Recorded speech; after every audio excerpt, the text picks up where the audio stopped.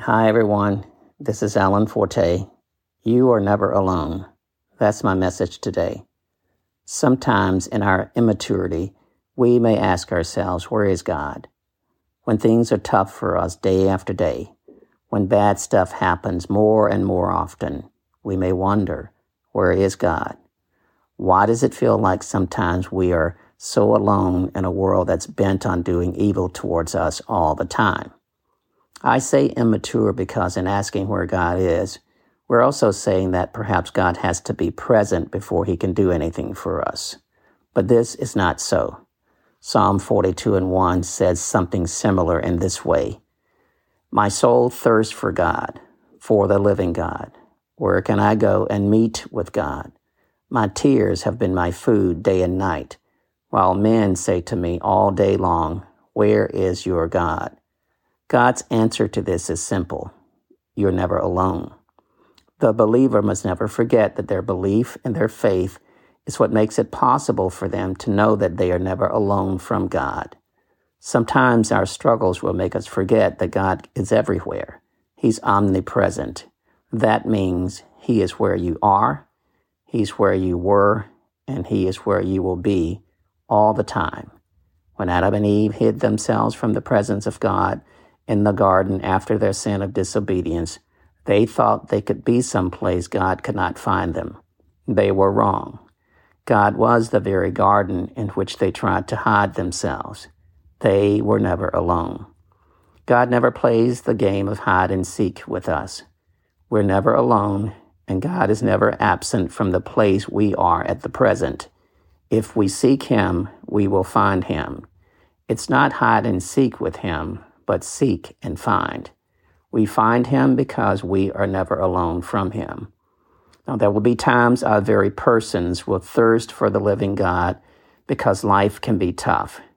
We may feel like we are all alone because all we see and know is the stuff that wants to make our lives miserable, but we are never alone.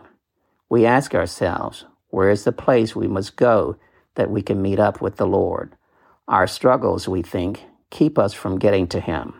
What's keeping our prayers from reaching him, we ask. Nothing is his response. We are never alone. And people, yes, people, like the friends of Job, will even mock us and tell us and say to us, where is your God now?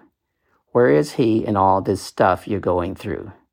They will make us feel that we are alone because we are wrong. So why don't you accept that and do what practical people would do and just fix things? But they are wrong. You are never alone. When the winds of struggles are all around you and about to sink you, remember that God is there. He is not asleep in your boat. You are never alone. In your struggles, he's the one place you can find peace. You're never alone. When you do what surprises even yourself, you are not alone. He never leaves you alone simply with your own thoughts. You are never alone.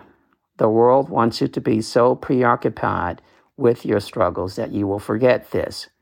People want to belittle you so much that you will forget you're bigger in him.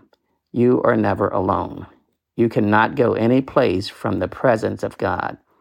You cannot go any place from the power of God. And you cannot go any place from the love of God. Darkness cannot hide you from him, nor can the depths of your despair keep him from you. So remember today, you are never alone. Remind yourself of this daily, moment by moment. He created you and he knows you. No matter what you're facing today, remember that you are in his presence, no matter how you may feel.